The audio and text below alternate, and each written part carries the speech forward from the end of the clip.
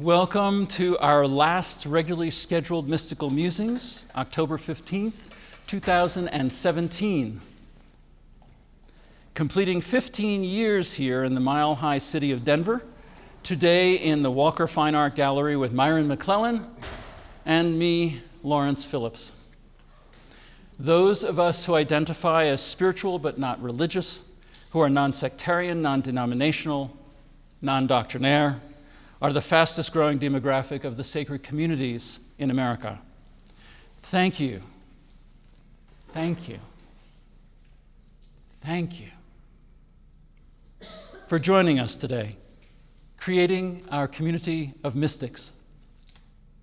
People finding unity with God, the breath of life, the gentle whisper, the Great Spirit. As a community of mystics who know beyond the intellect, spiritual apprehension of truths. I am because we are. I am because we are one, celebrating body and spirit.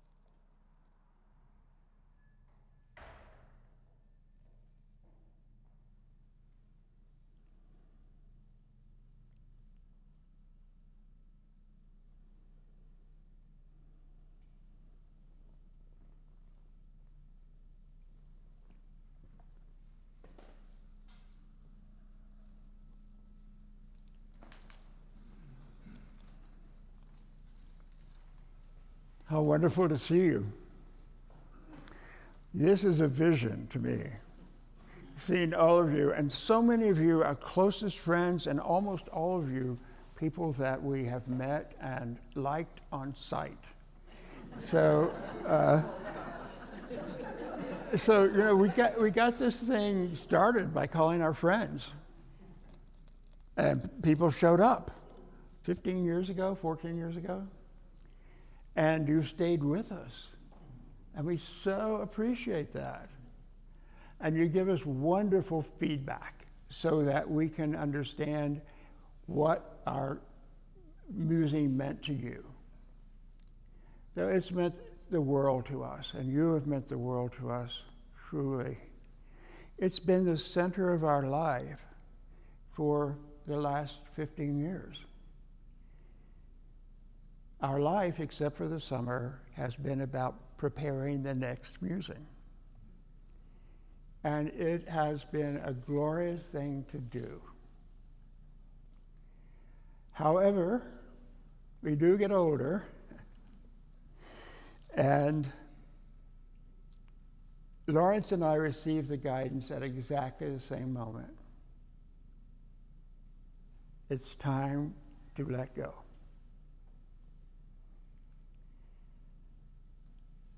And it was so clear that we haven't had any regrets or any doubts because it was there in the Spirit.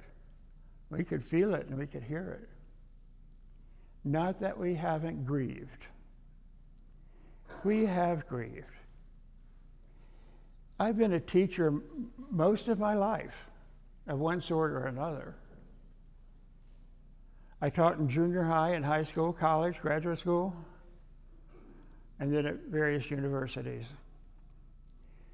This is the classroom I have always prayed for, because I can speak from my heart, because you listen with your heart and you support that, and you're so non-judgmental. And the beautiful thing is that you come not to see a performance, because this is not a performance. This is a form of communicating sacred knowledge. I have not in any moment held back anything from you. You can't do that on a college campus without the police showing up. I could tell you some stories. But really, what a wonderful thing we've co-created here. So again, you don't come to just listen, you come to participate. And we can feel your participation. So this is a miraculous thing for us. Absolutely miraculous. It makes our heart sing. And would our bodies permit us, we'd keep going. However, we're 77 and 67, and physically we feel it, right? Emotionally, no. Spiritually, no. Mentally, no. But physically, I have arthritis in my hands, so it hurts to play. I have arthritis in my feet, so it hurts to stand up. Lawrence has back problems, and he's doing way too much lifting. But that's not why we did it. We did it because we were guided to. You're guided to. And I'm always in trouble if I don't listen to guidance. And it's a good thing because guidance is always there. And it's a good thing that we know our guides are accessible, so that at any moment, for any reason, we can call on them and they're there in a flash. So depending on grace is the way we live. Consulting our guides is the way we make decisions. And so that's what we've wanted to bring to you, because there's clear guidance about what we are to present. And it is always something that comes out of our life together, our lives as a mystic couple, and out of ideas that come from our guides. So I guess the heavy lifting is really done by the guys. They're the ones who really put it all together, and we're grateful for that. So today is really heartbreaking for us, because even though we know it's the right thing, we still grieve it. You know, this is a unique community. Standing where I am, I feel so much love coming to me. It is awesome. And the deep peace and the profound love that you all bring to this is a blessing beyond measure. We love you. We thank you. We hope to see all of you in a different context. There's not so much heavy lifting. We love you dearly. And when I pray and when I meditate, I bring all of you in. So I bring you in, put you in my heart, and then I give back to you. It's been amazing. It is such an amazing community. I've never been a part of anything like this.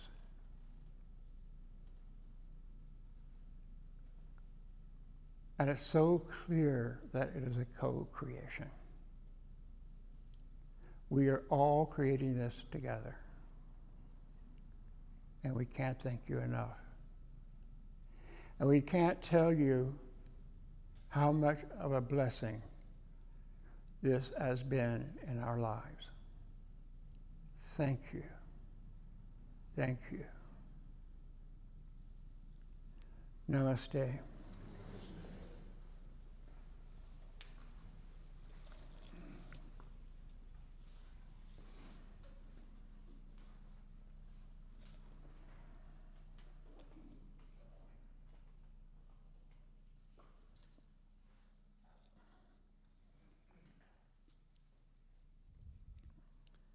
Are you going to want your chair, the director's chair? Not right now.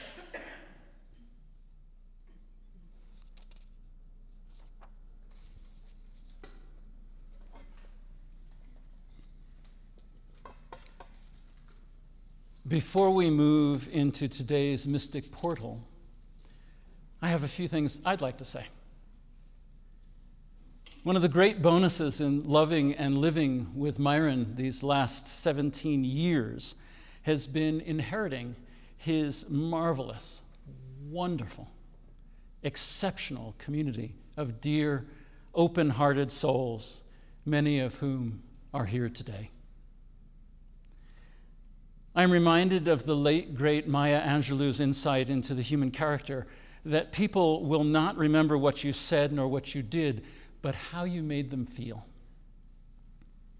How you make me feel is accepted and appreciated, loved and honored. Well, you've helped to give us direction and purpose. We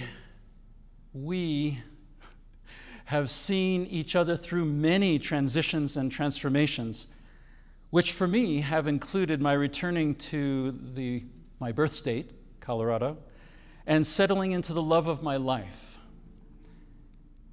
Also, it has included the death of Myron's mother in 2003, our journey of a lifetime to Italy in 2005, the death of my sister prematurely at the end of 2005, the death of my father right on the vernal equinox in 2012, and the death of my mother in December 2015.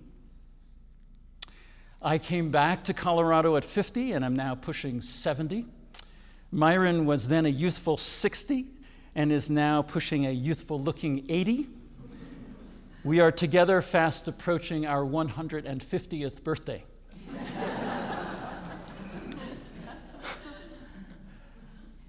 You've allowed me the great honor of sharing the various offerings of mystical musings as they have evolved over the years, including my abiding interest in language play and history, mystic moves, getting here now, space-time orientation, mystic gemstones, and of course, for this pessimistically inclined contemplative, incipient evidence for mass positive transformation. It has been my very great joy to collaborate with you, beloved Myron.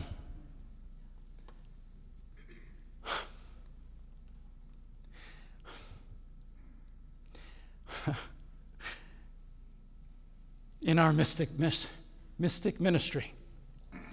I have always been deeply moved by your boundless compassion, deep wisdom, as well as your beautiful piano musings, your channeled music, that in its elegant and spontaneous simplicity and flowing lyricism always evokes a felt presence of the mystic heart.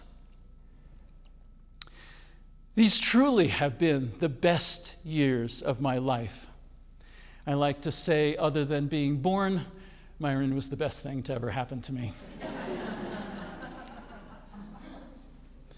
It has been the fulfillment of a dream, a great honor, and a wonderful pleasure to share them all with all of you today, as well as over these past 15 years, as well as those of you who are listening in podcasts around the country. Thank you all, always and forever. Remember, some beginnings are endings, and some endings are beginnings.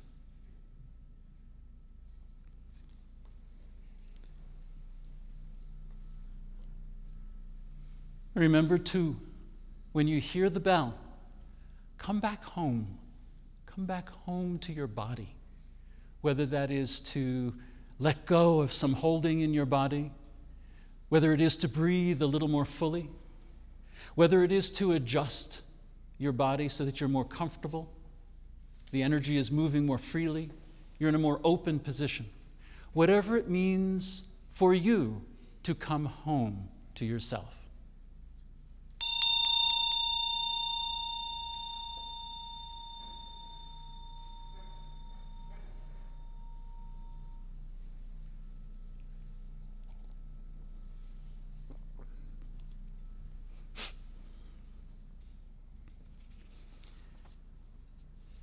Today's portal is chaos, compassion, and curiosity.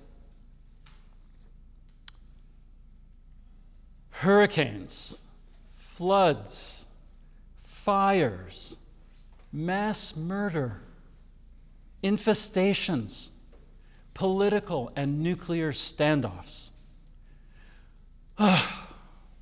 With chaos abounding outwardly and inwardly as well, what's a good mystic to do?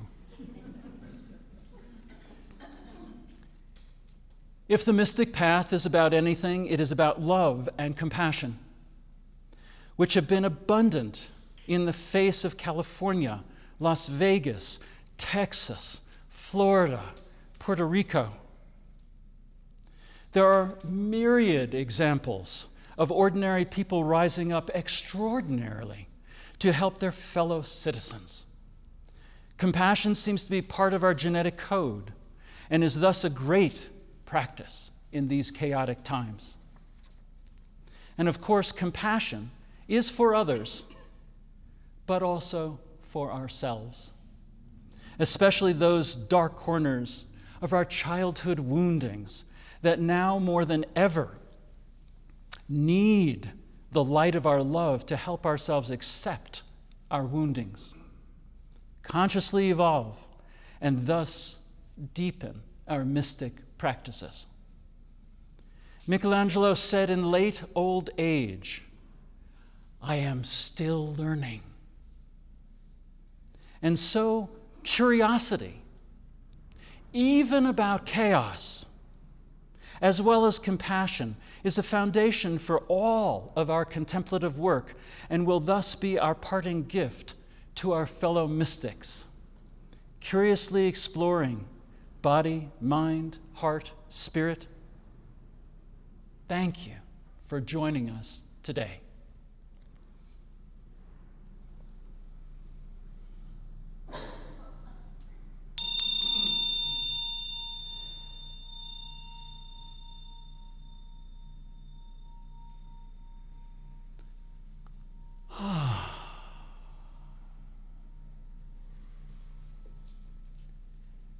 Join me for 3 times in that great mystic mantra, Ah. Ah. Ah. Ah. Oh, yum.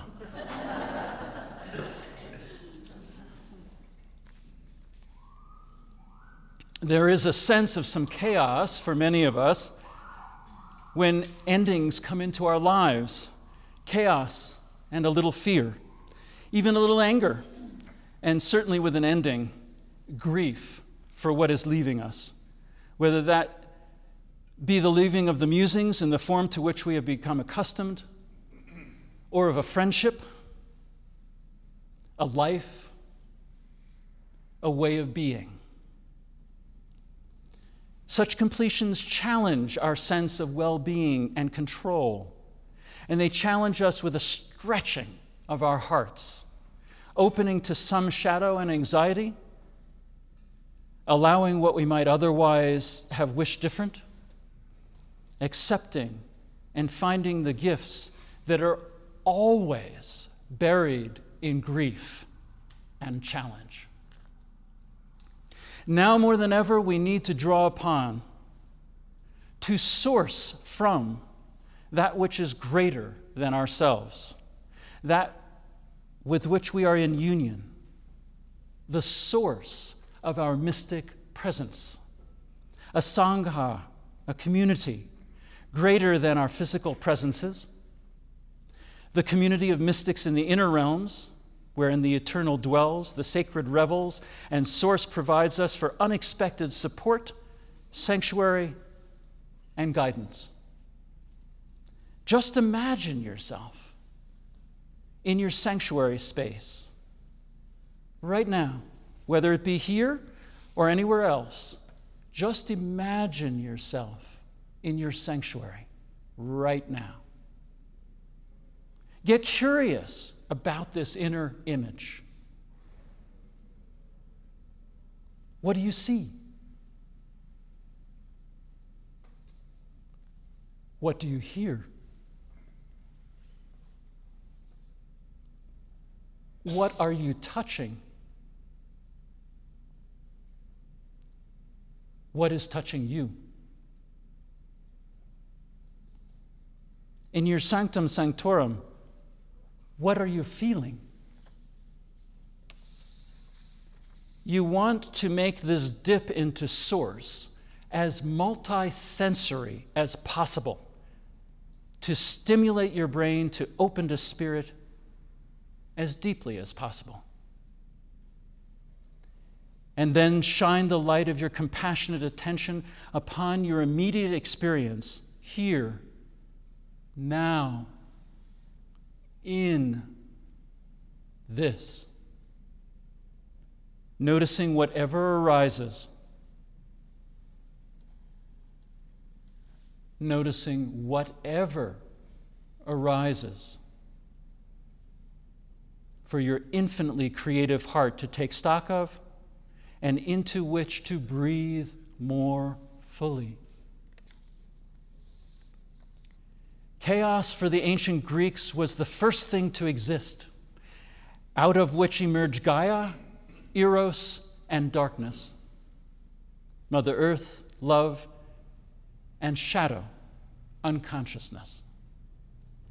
We mystics are being called upon to bring our love to chaos, to get curious about what we might otherwise turn away from, to get curious about our conditioned reactions of holding our breath and avoiding feeling our fear. We want to get curious about finding our courage so that we can face and feel and let go of our fears, fulfilling our heart's desire. Practices, rituals, prayers, affirmations, all fundamentally contribute to our being centered and grounded in the midst of chaos. Some form of daily practice is essential in these chaotic times. A most vital practice is compassion, the truth of an open and empathic heart. In the face of our recent ecological and gun violence disasters, countless acts of compassion are magnified by the ubiquitous media, revealing a remarkable intimacy between people thrown together regardless of social trappings. It's an intimacy of being, if even for a little while, one tribe, that mystic sense of oneness. Scientists tell us that empathy is hardwired in our species out of the necessity to survive. Such altruism benefits not only the recipient, but also the giver, as literally the pleasure centers of our brains light up when we are helping one another. Reminding ourselves of our better angels is fundamental in the face of such transformative events, including especially what it is that we have in common. And so the mystic lives the promise of compassion and the resurrected body, our embodied existence resplendent with the rich gifts of the sensual world, the heights and depths of our mystic hearts, the miracle of our mobility and our distinctly human capacity for intricate learning cognitively, but also of movement and our capacity to navigate an increasingly complex and challenging world while holding the sacred mystic union, embracing the mystery while inhabiting daily life. The mystic provides sanctuary in our chaotic times, wisdom amid widespread anxiety, empowerment amid the sometimes angry darkness, and gratitude amid even the inexorable tragedies of our 21st century human existence. Sanctuary and curiosity is a form of psychic sanctuary. Sanctuary invites ritual and evokes presence. And sanctuary is to be had within each of us and amongst all of us, even from afar, beyond time and space. Remembering our gift from the virtual world is that there are over 40 podcasts on iTunes of mystical musings discussing always mystically relevant topics, as well as our offering Myron's discourses and piano musings. And who knows, you never know. After a nice long rest, what we might be inspired to offer as a special event. Of course, we'll let you know. Calmness in the midst of chaos for most of us requires practice. Calmness manifests by practicing these pillars of mystic presence, silence, and stillness, as well as flowing embodied movements. Calmness is also achieved by practicing presence in the face of fear, of breathing more fully, 4 in, 4 out, and of letting go into the lap of God, whatever God is for you. I am here now in this with you. Our mystic mantra for the last several years. I am here now in this with you.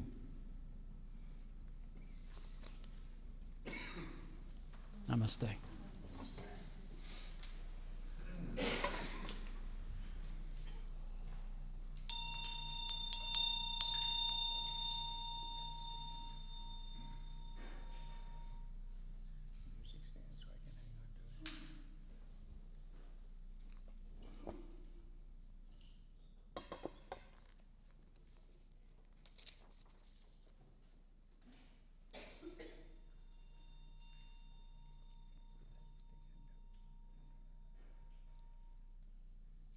stand so I can hang on to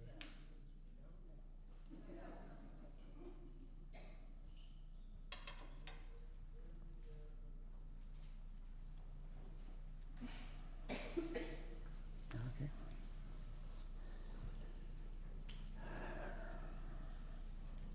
Well, if you did not know what chaos is, you know now. I mean, it's everywhere around us. The opposite of chaos is cosmos. So cosmic consciousness and then chaotic consciousness. This chaos takes place outside us and it takes place within us. And we can accept it because we know that for the mystic and in the mystic life and in that mystic striving, there has to be chaos of consciousness. Because it's that makes us reach out. It's that knows we need something we don't have. So when I was teaching in the religion department at Princeton, I was teaching a class, my own class, in the fall semester. And I found myself saying, wait, you know what there is to know about the literature. You can talk about God. You can talk about grace. You can talk about peace. But it's not the same as feeling it, as knowing it. And so from September of that year, I was like on my knees. I was teaching religion without knowing if it had validity. I was just teaching what other people had said. But I was on my knees for that entire semester, every day,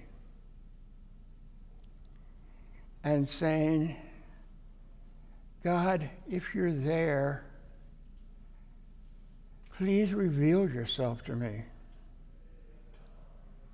I was miserable because I couldn't put anything together. It was all chaos. So I had taught at Bucknell the year before I was teaching at Princeton, and I had a very awakening student. And he came for a visit. And both of our wives were in New York City for a New Year's celebration, so we had the day to ourselves. And we said, we need to feel your presence. We need to know, not guess, and we need to know. And we must have walked 20 miles that day with this kind of inquisitiveness. At the end of the day, we were pretty much in despair. We couldn't eat. We knew we weren't going to sleep.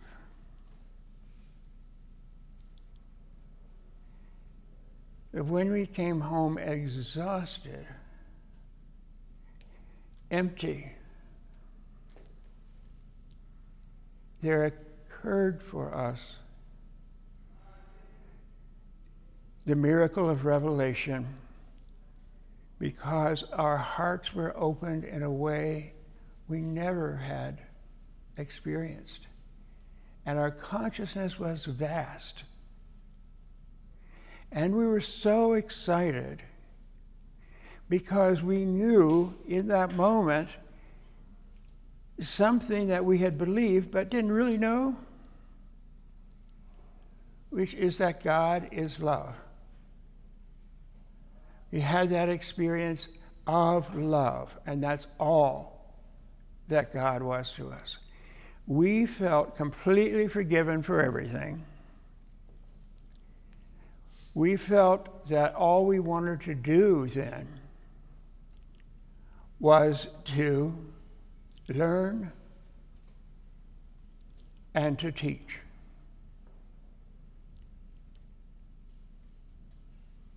And what we wanted to do was teach from our truth, teach from our hearts. We wanted to live a life of love. That's been my only goal since I was 29 years old. Live a life of love. And so, unlike teaching in a university where you teach from your head, I began to find people here, which is where I came after Princeton, who were loving and who were in their hearts and who were awakening and were coming to me and saying, "You've got to teach us." And someone brought a copy of Seth Speaks and said, and he was a really brilliant guy, and said, "I don't get it. Will you read this?"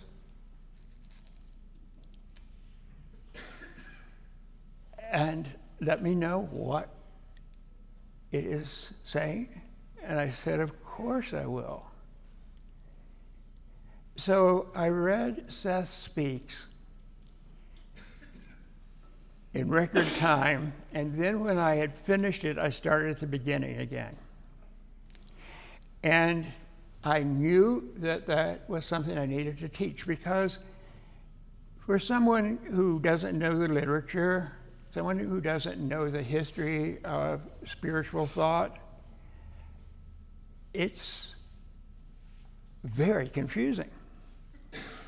And also, what we needed to know about Seth Speaks is how it's different from everything we've thought before, and where those new ideas were coming from, and to work with them. I was so excited, and I had an instant class. And I've been teaching spirituality ever since. Teaching is my calling. Music is my calling. Living a life of joy and love and wonder and gratitude.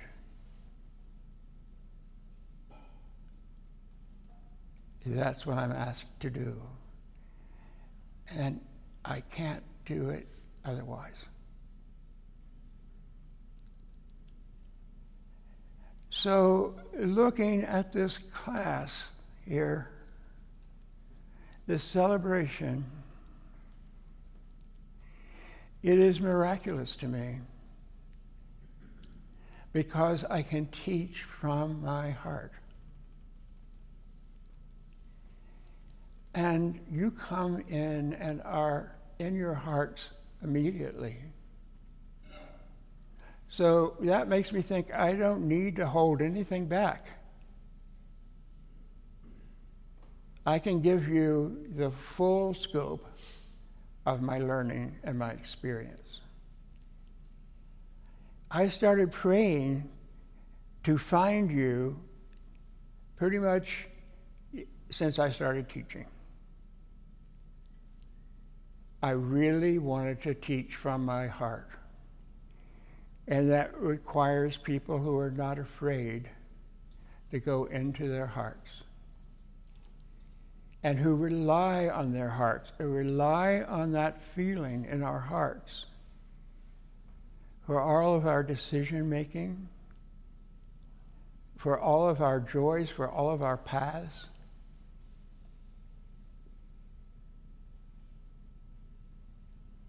I really could not abide one of my colleagues at Princeton. I loved him personally. But he wrote the book on love ethic that was everyone had to read. And when I said, "Do you teach from your love?" he said, "What does that mean?" So I thought about that when I was deciding to leave Princeton. I want to know love. I don't want to talk about it without knowing it. I want to know grace instead of talking about it. And so I prayed for this group where you give me permission to do that, and where you all participate with me in your open hearts.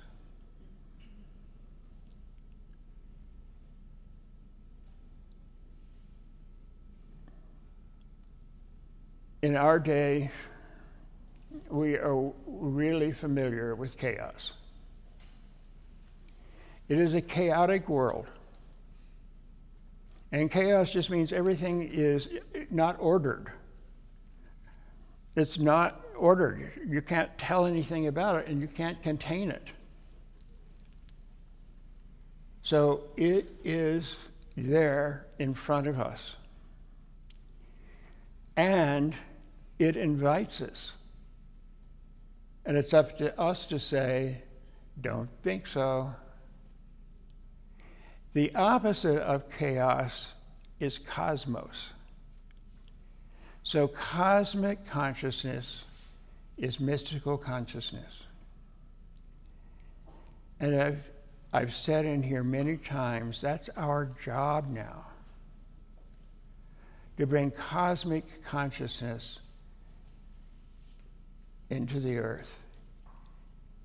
And every day, many times a day, to bless the world.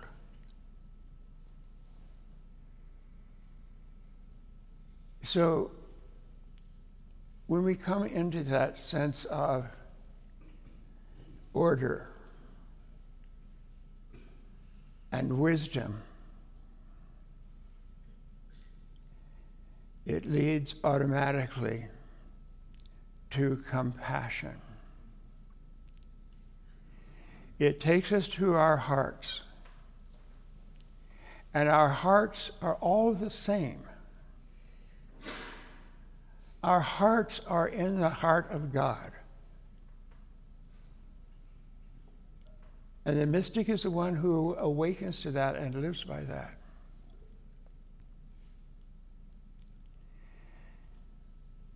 So from our perspective, praying and bringing coherence into the field is our job right now. I remember a time in my life when I was in one of my many dark nights of the soul, and I went to the grocery store, and I saw this woman just beaming, and I thought, oh, and I felt peace from her. And I thought, what I believe and what I know, she's demonstrating.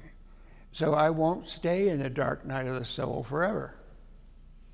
There will be redemption. And so with mystic consciousness, cosmic consciousness, and living from our heart, we make our contribution our individual contribution to peace of the deepest sort.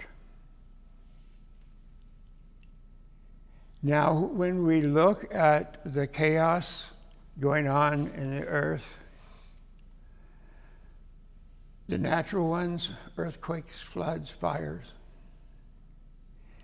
and the human-made ones, which are just as apparent, we know where that ends because we get to cosmos through chaos. If we don't feel that chaos within ourselves and that lack of knowledge, then it's very hard to move to the next step. Most of us are just like hanging by a thread when we pray for that.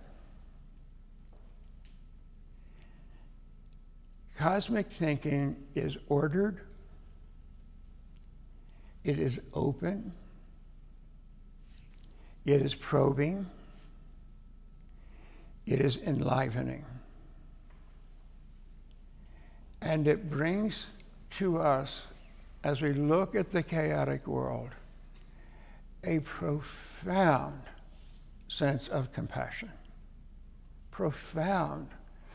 When you look at the Puerto Ricans, when you look at Las Vegas, when you look at the floods and the hurricanes, the earthquakes, and we see how noble people are under those circumstances, they move into compassion and put that compassion to work. So it's been very touching to see how in Mexico, it's just the civilians who had to do a bucket brigade and pitch in. Same thing in Dallas, in the Florida Keys, and in Puerto Rico, and in St. Thomas and St. John. It brings us together. Compassion says to us that our hearts are opened by suffering and seeing the chaos, and it can be absolutely life-changing.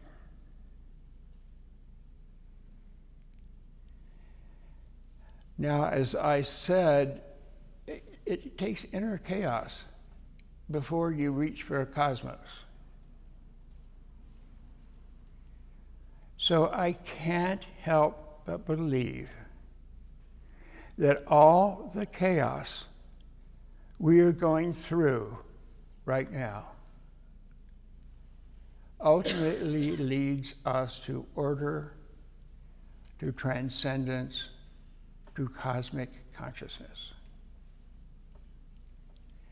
And again, as bearers of cosmic consciousness, we have our job. And our job is really to be in our hearts and to live a life of love.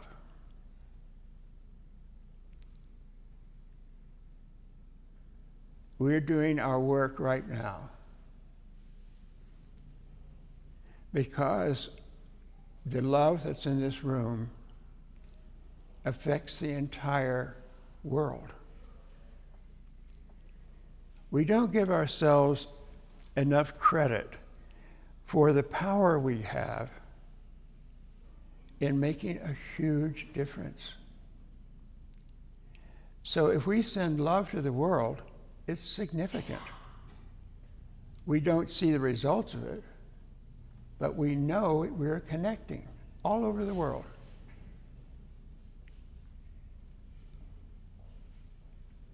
And that gives us hope. It gives us joy. It gives us encouragement to keep going. following the path of love no matter what.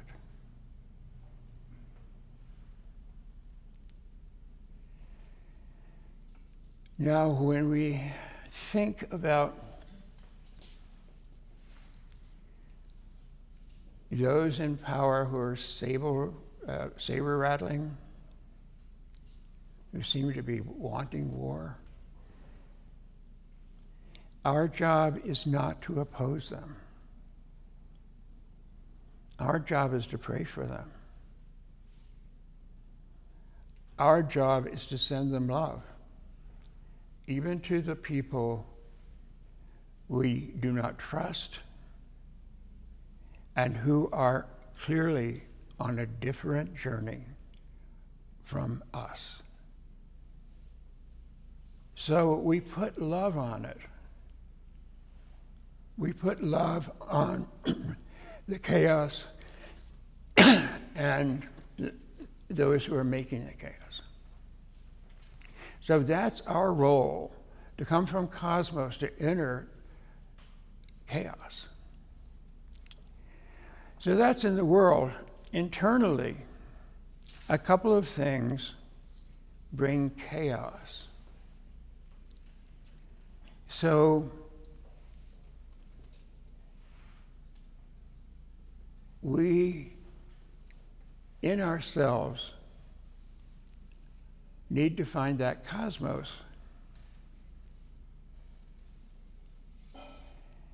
And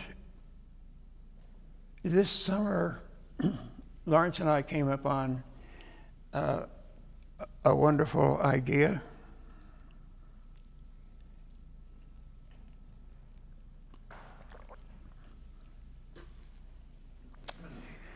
That we found in a couple of books we were reading by Mary O'Malley. Peg introduced us to the book, What's in the Way is the Way. And she had a different take on dealing with feelings.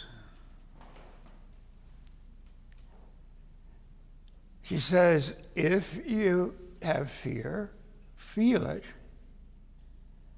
but also stay separate from it and have a dialogue with it. Get curious. Get curious about what that means.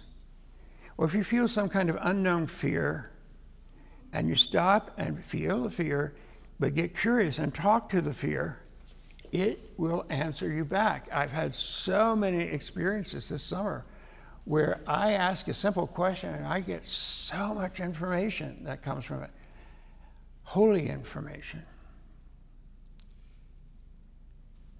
So curiosity is very important. It's also when we find ourselves having bad habits that we really want to break, but they don't want to be broken.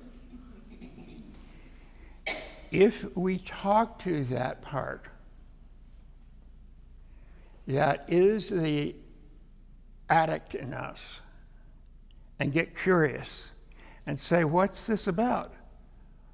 Why do you need 4 donuts instead of 1? What's going on here? And I get answers from like beginning in my childhood. And saying, oh, that's where that started, and oh, that's why it started. And what it meant there was that I wasn't getting the love I needed at home, so I was loving myself with donuts. So getting that piece of information really helped me get out of the grip of those habits. So curiosity, always curiosity. It was curiosity that led me to be on my knees and pray. I need to know who you are. Now, the mystic never stops being curious about her own heart, being curious about her mind, being curious about her body, and dialoguing with them, and staying in a mystical place of curiosity, which is the place that allows sacred knowledge to unfold. So it's a wonderful technique, which I give to you with great joy.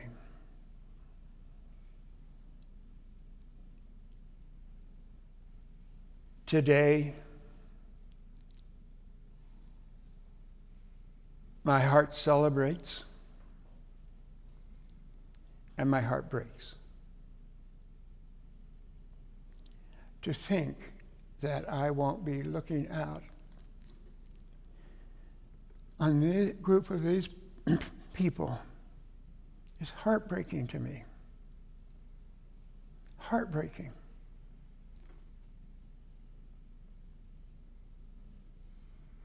But we don't have the stamina at our age to keep doing this. I think you're all aware of how much goes into this. It's essentially the center of our lives. It's a lot of work, a lot of heavy lifting. Sven helps us with that, but Lawrence, you know, he makes the coffee, he goes to get the cookies, he gets the dry cleaning for the tabletops. And just to see him carry those crates out to the car just was heartbreaking to me, because his back can't stand much of that. So at the very same moment when I said, I don't think I have the stamina, before I ended my sentence, Lawrence said, I don't think I have the stamina either. And in that moment, at the same time, we got clear guidance. It was a holy moment, and it was guidance. And because it was blessed and sanctified, the decision, we've had grief, but we've had no regrets, because we're following our heart and following guidance. But you will never know how deeply I love you, how deeply sad I am that this 15 years of joy, co-created by all of us, needs to come to an end.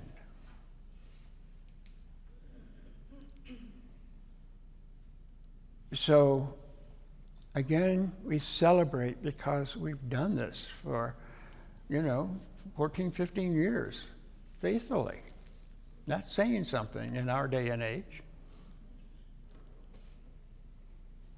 And we have the profound silence, sadness of missing your presence, your physical presence. You are always with us in our hearts. Always. And I call on you when I pray, and I call on you when I meditate, and there you are with me. And the support is profound. So we so appreciate you and want you to know what inspires us to work so much and to look into our hearts, because that's where the musings come from. And then when we do that and we're meditating on the topic, the appropriate books appear, the appropriate quotes. We don't have to look it up.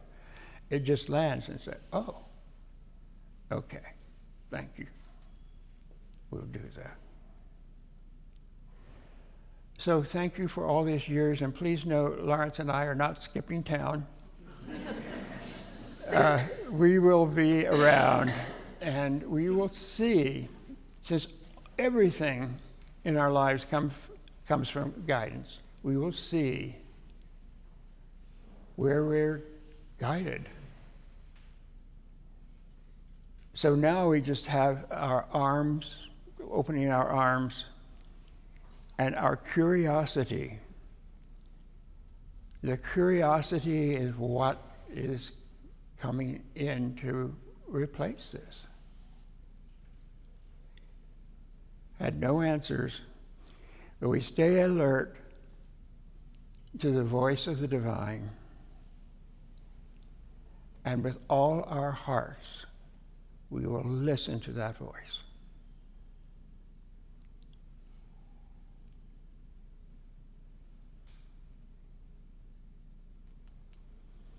Namaste.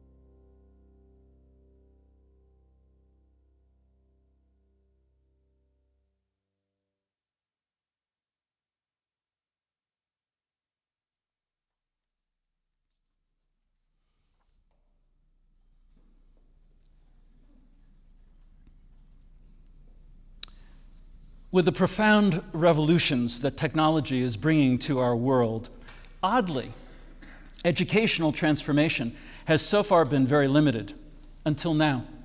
In 1984, when the first Mac was introduced, there was one computer for every 125 students. The hardware is now in place to bring forth transformation with more than 5 computers for every 9 students. But a positive effect on test scores in math, sciences, and reading has so far been elusive. Rather than just cranking out questions and answers, software now has the ability to imitate the responsive role of a tutor, which has the measured effect of accelerating learning. Most education is based on the factory model, wherein children of the same age learn from the same teacher basically the same way. The extraordinary incipient effect of this new ed tech software is that the end of the factory model of education is now, for the first time ever, in sight. These developments have sparked investors' interest, including Mark Zuckerberg and his wife, who are aiming toward most American schools adopting these new educational approaches within a decade, and from there worldwide. Also, the remarkable strides in artificial intelligence are greatly accelerating this process by allowing machines to learn about the students and their distinctive styles of learning, while greatly enhancing our understanding of the science of learning. In contrast with Amazon's voice control system Alexa, somewhat like Apple's Siri, in contrast with these two ladies is Alex, a so-called virtual peer who talks to children in a vernacular, many different vernaculars, that makes them feel more comfortable in class, thereby enhancing students' ability to learn. A remarkable human capacity for learning underlies culture, civilization, and especially daily life. Learning is development, is life. We need now, more than ever, learning enhancements to deal with the huge challenges humanity is now facing. Ed tech, with its rapidly generating personalized learning, one of the great measures of which is whether the student can respond with wonderment and awe. Is that fabulous? Just wonderful. They're starting to measure things like that, wonderment and awe. In some experiments, surprisingly and gratefully, screen time is limited to 25% of the day. Learning is being rethought on many levels in many places, especially to enhance collaboration. As one might expect, the Gates Foundation is also very involved. As well, Facebook engineers work pro bono for disadvantaged students in 11 prototype schools to develop this personalized learning. And these designs are not meant to replace human teachers, but to radically enhance their ability to do their essentially important job of being on the front lines of the next generation. Even though we're focusing on this particular technology as incipient evidence, it is not really about the technology, but about connecting people to the technology and using the tech to help connect humans with other humans. So ed tech and the new ways of learning that come with it is this month's candidate for incipient evidence for mass positive transformation. Shalom. Christ be with you. Assalamu alaikum. Adieu. Adios. Aloha. Namaste. We honor the place in you wherein the entire universe dwells. We honor the place in you which is of love, of truth, of light and dark, and of peace. As you are in that place in you, and we are in that place in us, we are all one, compassionate and curious in the face of chaos. Namaste.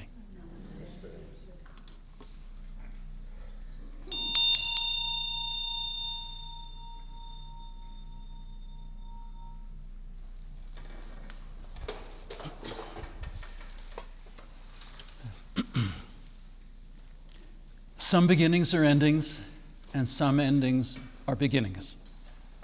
Together, the mystic communities in the larger perspective have bent the arc of history, building a momentum toward a gentler and kinder tomorrow. I like to think of our humble community that we have done the same.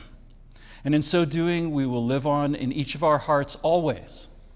I am because we are. We are so lightly here. Despite a level of illusion proffered by our senses, we are so lightly here. On the quantum level, we're mostly space, 99% space. And so current scientists corroborate what mystics have known for millennia. We are mostly space. We are the space within which the entire universe unfolds. The entire universe, the multiverse, the metaverse, it all unfolds in the space that we are. I am here now in this. The I am is pure awareness. Our location in the great mystery nestled in space-time is here, now. For the mystic, the direction is always inward. The answers are within. And then this, the context. I am here now in this. The situation, whether it be inner or outer. I am here now in this, which as mystics is always in relationship with God, whatever God is for you. I am here now in this with you.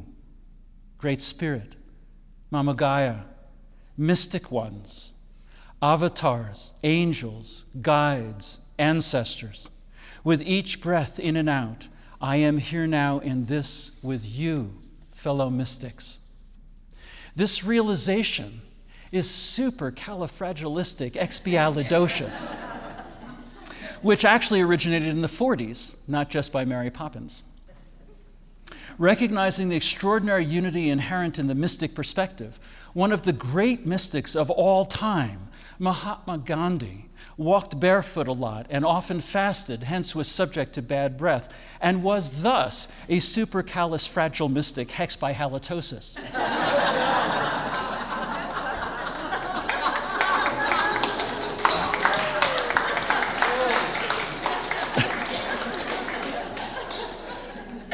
We are so lightly here. Namaste.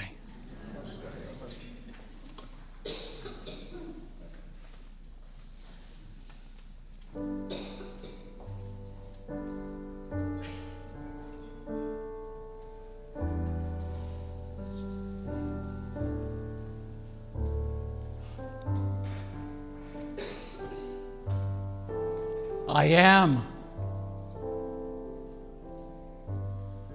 I am that I am.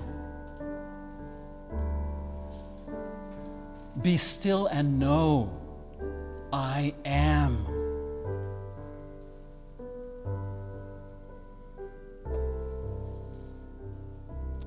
Elohim, Yahweh, Jehovah, Adonai.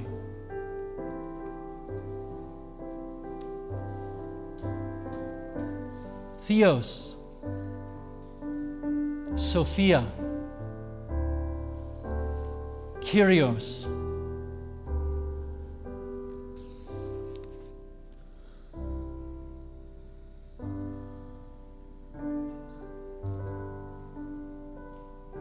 the Great Spirit,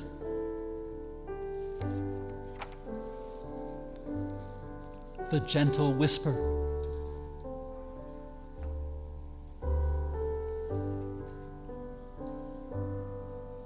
the Alpha and the Omega,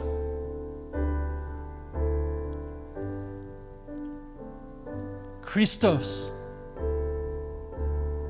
the Holy Spirit, Mother Mary, the Almighty, the author of life, the author of peace, the light, Allah, Lakshmi, the bread of life, the cornerstone, eternal life, the faithful witness, the way, the truth, the life. Tzaddik, creator. Kuan Yin, Brahma. Tianju,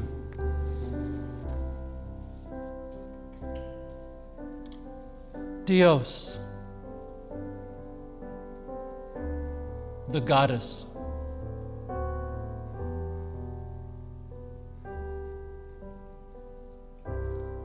The timeless one.